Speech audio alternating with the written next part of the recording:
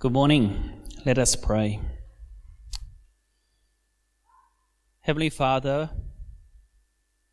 King Solomon told us that the fear of the Lord is the beginning of knowledge, but fools despise wisdom and instruction.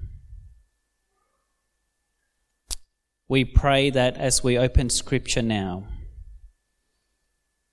that we will continue to fear you as our Lord, that you will grant us knowledge, not only of who you are, but how we might live for you. We pray that we will not be fools and despise wisdom and instruction, but that we will live in wisdom and in instruction in accordance with your word. For we ask in Jesus' name. Amen. This morning we continue our series in James' letter to the churches. The reading from today is chapter 1 from verse 19 to the end of the chapter.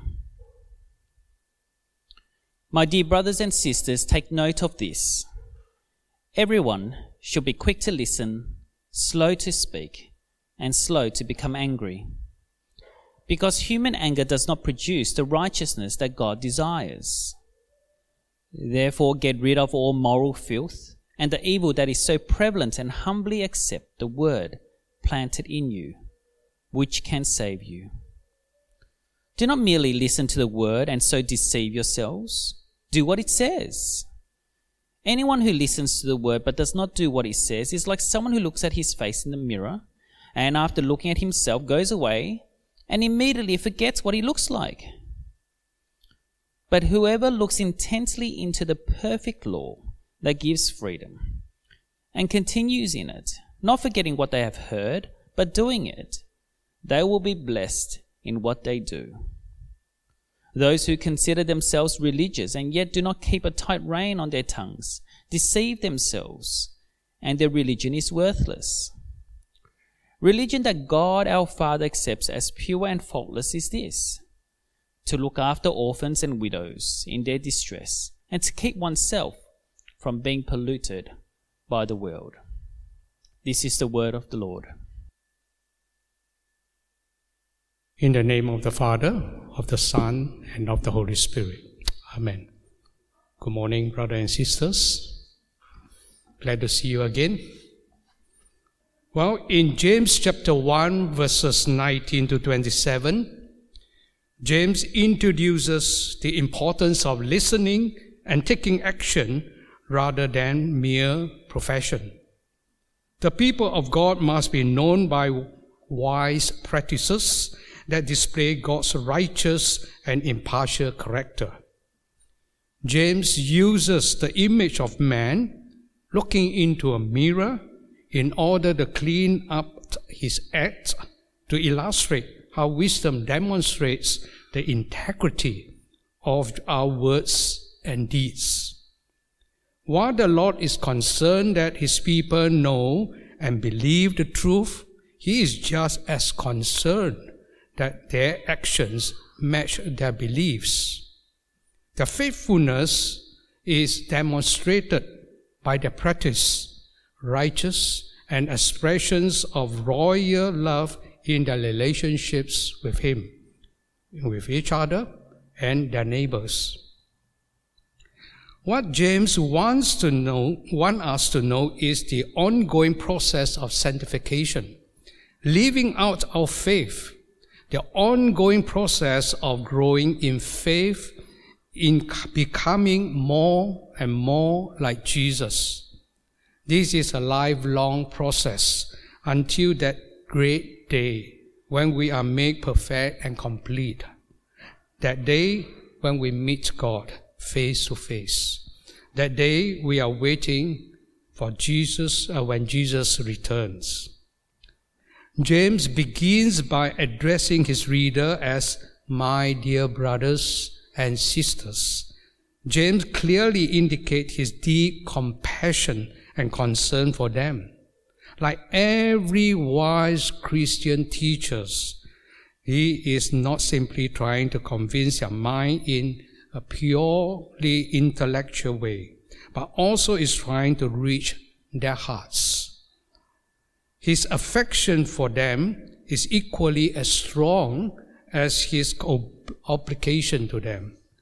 Few things can make a teacher's work more effective than a genuine love for those being taught. Before we move on, it is important to remind ourselves to whom James is writing to. James is speaking to Christians who have been persecuted for their faith. They have been forced to leave home, family, work, country. Loved ones have been killed. Goods have been confiscated. Business has gone bankrupt. If anyone has a right to be angry, it is these believers. To these brothers and sisters, James says, be quick to listen, slow to speak, and slow to become angry. Here James is telling his reader not to do what most of us feel like doing when we are suffering. We are tempted to mouth off, get angry, and vent. We want to give others a piece of our mind that we couldn't afford to lose. We can begin to lose a listening posture before God and His Word. When we suffer, we may be angry with God and can stop listening to God. James's exhortation is to be very careful of whatever causes you to be deaf to the Word of God. You need to ask His help to remove those things that deafen us. Quick to listen. Here means active listening. We are not simply to refrain from speaking. We are to be ready and willing to listen. This quick listening is obviously to be done with discernment. We are to check what we hear with God's Word. If we don't listen both carefully and quickly, we are liable to be led into all kinds of false teaching and error. Quick to listen and slow to speak should really be understood as two sides of the same coin. Slowness in speech means speaking with humility and patience, not with a quick reply or non-stop rambling. How many times have you, maybe during an argument, cut somebody off as they were trying to explain something, thinking that you knew what they were going to say next, and it turning out that where you thought that they were going with the conversation was completely wrong. Constant talking can keep you from being able to hear. Wisdom here is not always having something to say, but rather it is listening carefully, considering prayerfully, and speaking gently. When we talk too much and listen too little, we communicate to others that we feel our ideas are much more important than theirs. James says here to reverse this process. When people talk to you, do they feel open and safe enough to believe that their viewpoints and ideas have value to you? Next, slow to anger. Anger in this context refers either to persecutions, trials, or temptations. We should also be slow to get angry. Anger closes our minds to God's truth. Anger pushes us to too much fast talking and not enough quick listening. Anger distorts the message that our God is trying to communicate to others through them. Anger is not fitting for the believer unless it is godly anger, and anger towards unrighteousness and sin. Anger is a stench to others that hurts relationships, destroys intimacy. James not only tells us that we need to be slow to anger, but that human anger does not produce the righteousness that God desires. That's verse 20. So we need to calm down. Do you know that being upset with what you hear can block all the capacity you possess to hear it? Especially when it comes to a relevant new word from God. If you don't calm your spirit down and let God speak a word to you, even when the word is uncomfortable, you will never hear. Cultivate a calm spirit. When we are angry, we are closed. We are not listening to reason. We are looking to get even and sometimes to get ahead. We feel resentment or bitterness or sometimes even hatred. These are barriers to communication. God cannot speak to you when you hold these attitudes in your heart. We need to calm down so we can hear. James tells us another thing that we need to work on is to get rid of all moral filth and the evil that is prevalent. Verse 21. Just as we can't hear with our ears full of wax, so we can't receive God's word with our life full of sin. So we must be willing to get rid of anything that we know of in our lives that keep us from hearing God. Are these things in your life today that you need to get rid of? You will never be able to receive the full benefit from God's word that you need to until you do. And the last of the things to do with hearing the word of God in verse 21 is that we are to humbly accept the word planted in you. What does it mean that God has given you a word implant? He has put His thoughts and words deep within you. He has made them part of you. Not only has He put within you a hunger for His word, He has given you the precious and tender plant to grow within. By laying aside sinful practices, God's people can put on righteousness. This requires humility and repentance. Only when we admit that our own standards will not lead us into righteousness, then can we receive the implanted word. This is the same word of verse 18. The gospel which gives new life. The essence of wisdom is to allow God's life-giving word to fill and guide our lives. Indeed, this word will save you at the final judgment. How do we receive the word? We need to develop a capacity to listen to hear the word of God. We need to develop a controlled tongue and cultivate a calm spirit to receive the word of God.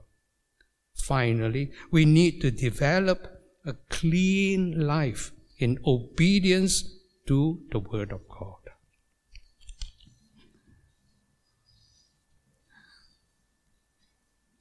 It is important to listen to God's Word, but it's not enough, according to James. We must take an extra step. We must put the Word into action.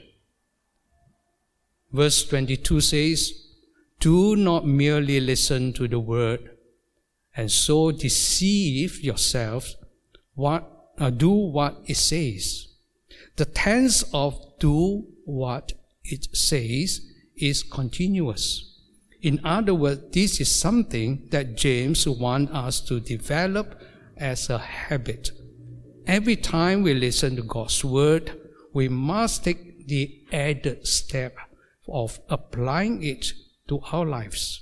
If we don't, he says, it's the same as looking in the mirror, but really never sees what they look like. That would be ridiculous. The Word of God will serve as a mirror to show you the truth about yourself, but it will only do you some good if you applied it to your life.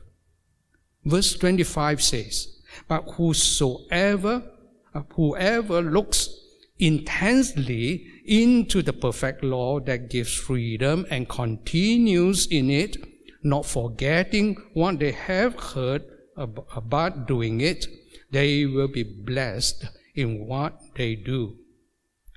In verse 25, James speaks of whoever looks intensely into the perfect law that gives freedom. Notice that he is not simply talking about someone who merely looks at God's Word. He is talking about someone who looks intently. In other words, we are to examine the Word. We are to carefully investigate the Word. We are to research it. James tells us that we are not only to look intensely at the Word, but we are also have to continue to review and reflect on this Word. In verse 25 again, we read, "and continues in it, not forgetting what they have heard."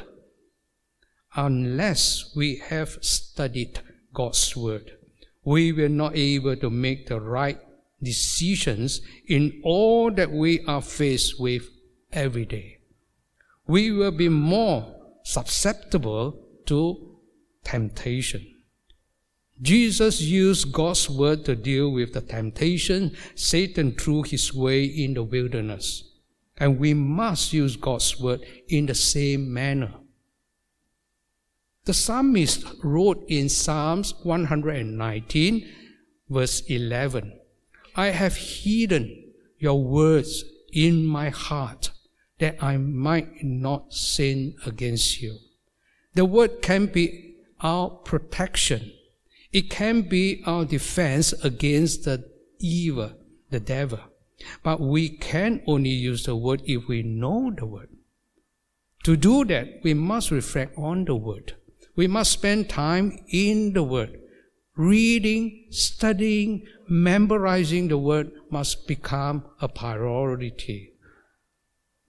Again, in verse 25, James tells us that we will be blessed, not by simply hearing the Word, but by doing it. We must personally respond to the Word. The Word applies to us. It applies to you. You need to do it. That is the basis upon which you will be blessed.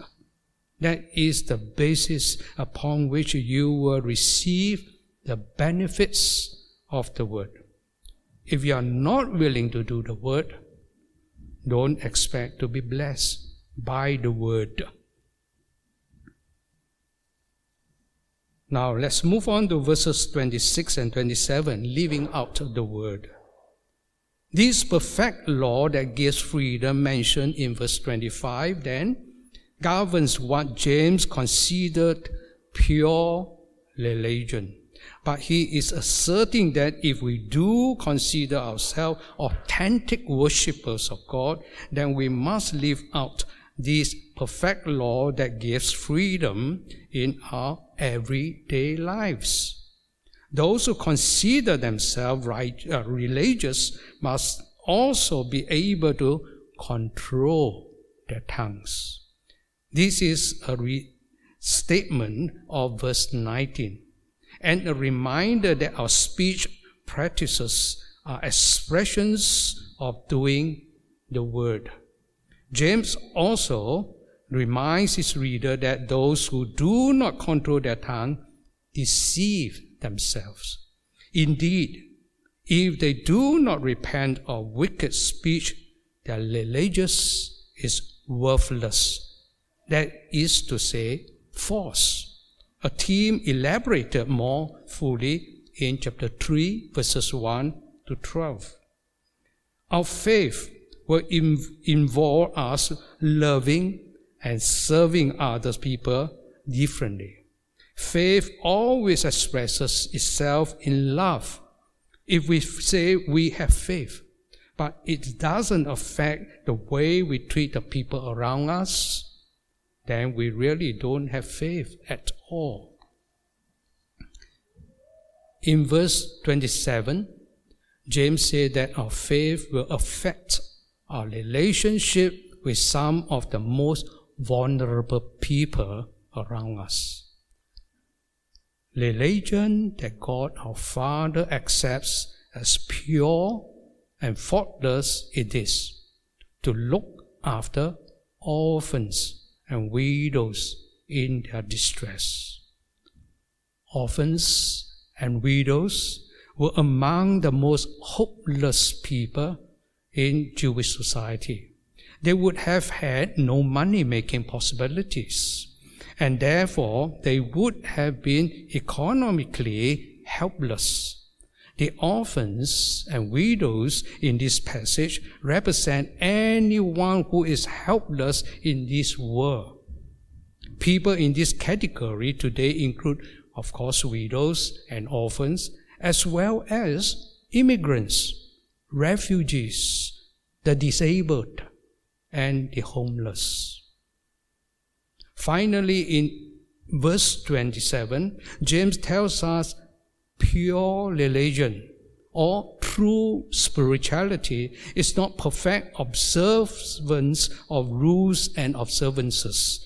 Instead, it is personal purity, to keep oneself from being polluted by the world. In other words, keep your life clean. Guard it. Be careful. Watch what you do. Watch what you allow. Don't let anything keep you from having a pure heart and a clean mind. To keep ourselves from being corrupted by the world, we need to commit ourselves to Christ's perfect morality, not the world's. We are not to adapt to the world's value system based on money, power, and pleasure. True faith means nothing if we are contaminated with such values. James was simply echoing the words of Jesus in what he has been called his high priestly prayer in John chapter 17, where Jesus emphasized sending his disciples into the world, but expecting them not to be of the world. As we make ourselves available to serve Christ in the world, we must keep putting ourselves under the protection of this prayer. The prayer tells us we are to remain in the world because that is where Christ wants us, and that is we will have God's protection. Let me summarize the lessons we have learned this morning under 3 headings. First, authentic Christianity. A pure and undefiled religion is one in which one's conduct and character are disciplined in accordance with God's word. It is apparent that God's emphasis is not on religious ritual, but on right living. Some people go through religion or the external aspect of worship with an unclean heart. James is confirming that the externals of religious activities are not acceptable to God unless accompanied by a holy life and loving service. Rites and rituals have never been an adequate substitute for service and sacrifice. Corporate worship within the church cannot take place of individual works outside the church. The private profession must be coupled with the public expressions of one's faith. Brothers and sisters, let us not be deceived. If your religion does not affect your thoughts, words, and actions, your religion is worthless and you are deceived. Authentic Christianity is a supernatural change of heart that fuels a desire to know more about Christ that in turn motivates the faithful work of your hands. Do you have a renewed heart? Do you have a renewed head? Do you have renewed hands? If you truly love Jesus, you will love like Jesus. Those who hear without doing are hypocrites, and their faith is not genuine. Those who hear the word and obey demonstrate genuine faith. May the Lord help us to hear His word, save us from deafness, and guide us in the practical steps we need to take. Ask God to show us how to live out the new life we have in Christ in our speech, in our family, and in the world. Second, care for the needy. When we realize how much mercy God has given us, it will lead us to have mercy on others as well. One of the biggest tests of our faith is how we treat others in need. Are we as a church and individuals caring for the vulnerable around us? Or have we shut ourselves off and decided to live with only ourselves in mind? If we have faith, James says, it will involve loving people with our words, and it will also involve caring for those who need it. In other words, living out the word in practical way will mean that we care about others. This has been one of the things that Christians have done well over the years. Historically, it has been the Church of Jesus Christ that has set up hospitals, orphanages, homes of the elderly, and many other social institutions designed to care for the needs of others. People matter to God, and people should matter to us as well. One of the ways that we should act on the word is to have compassion for people and do something to help them. It doesn't have to be huge. You might not be able to support them for life, but don't focus on what you can't do. Instead, focus on what you can do. You might not be able to do everything, but you can do something. And people will see your good works and glorify your Father in heaven. Finally, anger. James instructs us to be quick to listen, slow to speak, and slow to be angry. These words suggest that it is appropriate to become angry, though slowly. James would not argue with the idea that anger is a God-given feeling and therefore is not always evil. But James is careful to point out that what we do with our anger makes all the difference. It is okay to be angry, though slowly, but how we express our anger is critical. I think you realize we often sin in the way we express our anger. This makes me think of what the Apostle Paul wrote in Ephesians chapter 4, verse 26. In your anger, do not sin. Anger is okay, but be angry in the right way or else you are sinning. What James is saying is, think and listen before you act. Think and listen before you speak. If you are angry, you should talk about the situation. Express your feelings as calmly as possible and listen carefully to other sides. Before we end, let me ask you a few important questions. What can you put into practice from today? What has God said to you?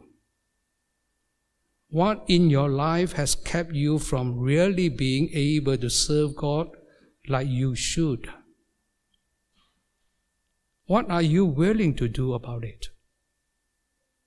Has God said that you need to calm down? Is there too much anger in your life? Will you make a commitment today to get a handle on that? Let's spend a moment of silence to reflect on what we have heard. Amen.